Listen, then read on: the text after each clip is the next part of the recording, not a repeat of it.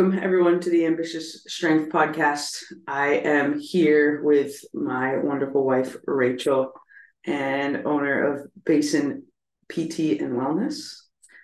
And we are going to chat about bracing because it's something we've seen a lot of issues in, but with Rachel's expertise in pelvic floor therapy, I wanted to bring her on and chat with her a bit more about it so we could get a more coherent plan for more people to be bracing better. Welcome. Thank you for having me. I'm hoping also to bring my expertise from teaching anatomy to the physical therapy students at Simmons to kind of round out the picture here a little bit and give us a deep dive into the anatomy and how it all works. Nice. Well, we're excited to have you. And Pemi is here as well. This one isn't a videoed one. This is gonna be a first part in a series. We're planning for 3. We might end up with 4, 5, 6, who knows, with Rachel and I. But this will be the first part in a series. And today we're going to discuss, obviously, the purpose of a brace, the anatomy involved. That's going to be on Rachel. We're going to talk about what's called the piston mechanism, which is, how the physics behind bracing and why we do it.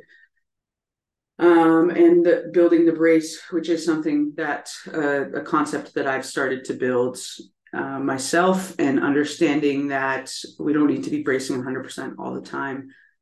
But we'll dive a bit deeper into these 4 topics today for part 1 of the series. We'll start with the purpose. What is the purpose of the brace? Well, the brace occurs in the core, and the purpose of the core is to essentially house your organs and to transmit force. A lot of the muscles in your torso that are involved in a brace are not super powerful muscles. They're meant to be stabilizers or, endurance-based muscles, right? They're meant to work for a long period of time under a low-intensity threshold, which is sometimes why we see problems with the brace, because it's not a low intensity. If you're bracing, it's not usually low intensity that you're lifting. It's usually pretty high intensity. So the purpose of the brace is to transmit force. In the squat, you have the bar on your back, and you're essentially stabilizing it through your upper body, with the lower body doing the most of the work. And we need to be able to transmit the force from our upper body that is making contact with the bar, from our legs that are making contact with the floor, to be able to produce the most force into the bar and therefore move the bar without any sort of energy leaks, as the field likes to call it. With your bench, you're using your upper body to press the bar, but we've all heard about leg drive and how important leg drive is in the bench. And what your core does and your brace does is transmit that energy from your lower body that you're producing from your lower body, your legs, into your upper body so that you can essentially press with more force. And same thing with the deadlift. The bar is attached to your hands, and you need to produce some sort of rigidity or stiffness through your torso so that the bar doesn't fold you in half as you press through the floor to pick it up. And that's the major purpose. It's literally to transmit energy. And just because we're talking about rigidity right now, and I'll dive a bit more into this later with building the brace, we don't always want to brace 100%. And sometimes we do need to have some rotation or flexibility in the core, but there's a particular circumstance for that. I'm going to start with the anatomy. Definitely. So with the anatomy, the way that we think about the core and the center of our thorax or our trunk is as a canister. And so a lot of times when I'm teaching pelvic floor patients about bracing, I'm talking to them about building that canister and giving it a strong base. So if we think about the anatomy, your pelvic floor muscles will sit within your pelvis, and they're shaped like a bowl, okay? And so as you contract your pelvic floor muscles, that bowl is going to rise to help support all of your abdominal organs and make sure that things like your colon and your urine stay inside your body. So as you contract, those muscles are going to lift. Now, our diaphragm is shaped like an upside down bowl, okay? So the bottom of the bowl is facing up towards the lungs. And as you breathe in, your diaphragm is going to descend. And this descension of your diaphragm creates that negative pressure within your lungs, which allows your lungs to take in air. So if we're thinking about the impact of the diaphragm and the pelvic floor then on our internal organs, As we breathe in, the diaphragm will descend, and that is going to push your organs down towards the pelvic floor. As you breathe out, the diaphragm is going to rise with elastic recoil, that air is going to leave the lungs, and your organs are going to be allowed to then rise up again with the diaphragm. And so a lot of patients who come to me actually talk about how in yoga and Pilates, they're taught to breathe in and contract their pelvic floor together. But what happens when you breathe in and contract your pelvic floor is you're lifting from the bottom and compressing from the top. And that's really putting a lot of pressure on your abdominal organs.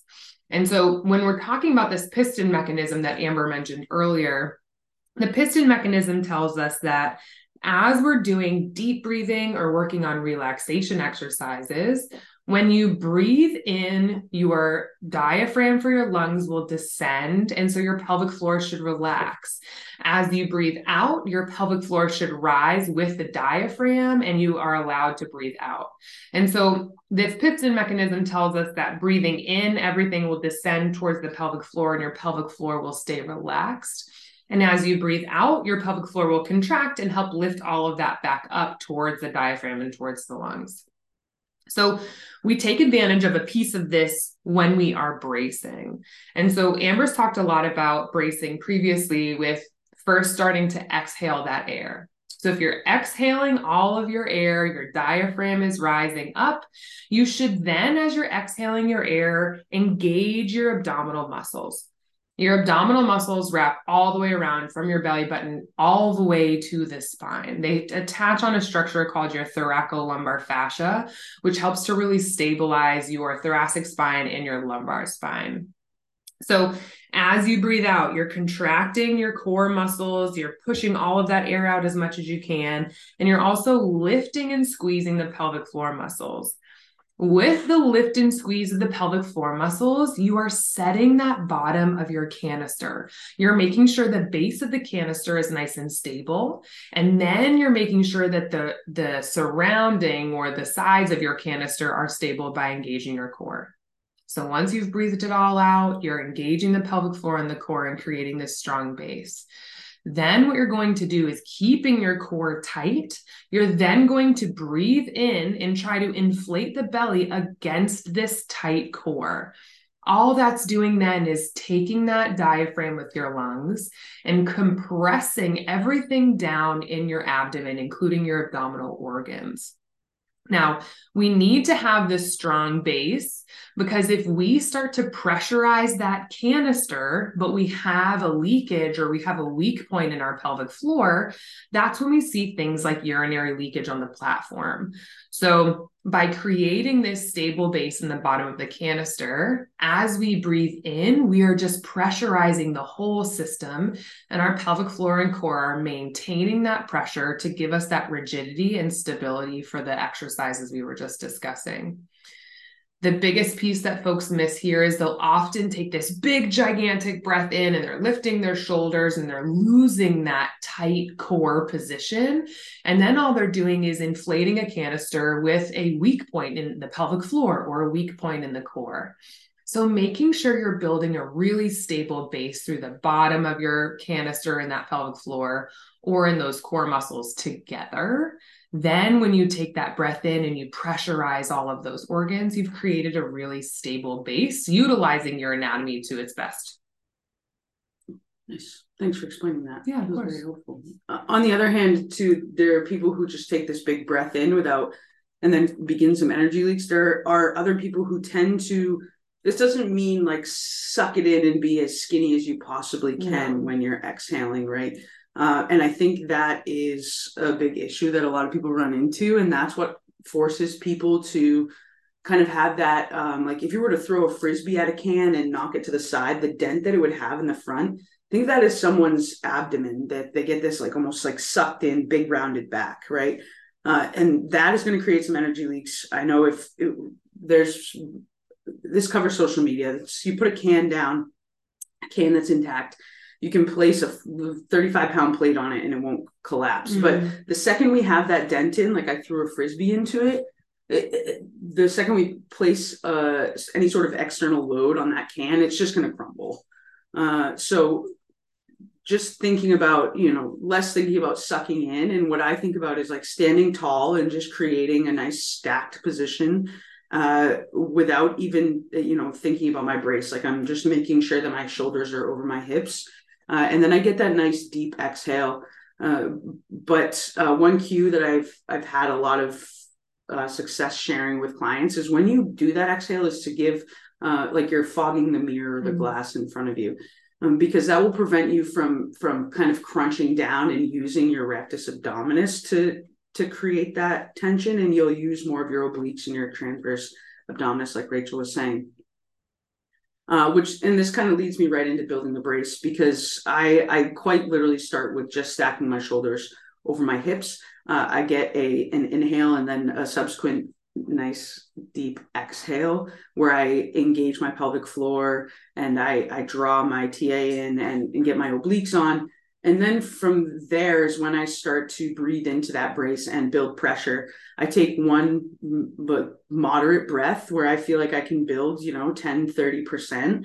And if something doesn't feel right up to that point, I go and I restart. And I'm always starting from the starting point of start stacked, exhale my air, feel my pelvic floor, feel my core, and then inhaling into that. Like I have a balloon inside me and I'm literally just trying to inhale the balloon inside of my thoracic cavity while keeping everything else intact. And that's the best approach that I've had to bracing, especially in the big three, or something that we need, the big intense movements we need more bracing for. With that being said, there are levels of bracing, and there are instances where you don't want to be bracing as hard as you can. Like if I am hitting 135 for my deadlifts when my max is 380, I'm not walking up. I'm treating 135 like it's 380, but I'm not walking up to the bar and bracing as hard as I possibly can, because that's going to draw some energy away from my max effort attempts when I have to do that. But it's more or less about me just kind of settling in this routine. I will get stacked. I will set my exhale, and maybe I'll only inhale that 30% and feel 30% of the pressure in my abdomen. But I know that is just something that I'm going to build upon every set. And by the time I get to my top sets, I'm a well-oiled machine, and it doesn't take me 4 tries to reset and build my brace. When we also talk about athletes, especially like rotational athletes, bracing also isn't ideal because they do need to use their core to transmit rotational force. So their bracing for a sport other than a strength sport is a bit different than powerlifting or ollie lifting or all of that. Absolutely. Because if you're thinking about the way that core is engaging, and we're talking about more of our strength athletes, that core is really meant to stay stable, and it's really meant to just create that perimeter and create that strong base for us. And so it's certainly going to change when someone's doing more of a rotational. Yeah. And my lifts have completely jumped up since I've really focused on my bracing. Yeah. It's given my body the ability to maximize its potential in every place. And so just using this like levels of bracing has also really helped so that I don't burn out and I'm not tired of bracing or feel like, it's been a breathing practice for 2 hours after I'm done lifting. But yeah.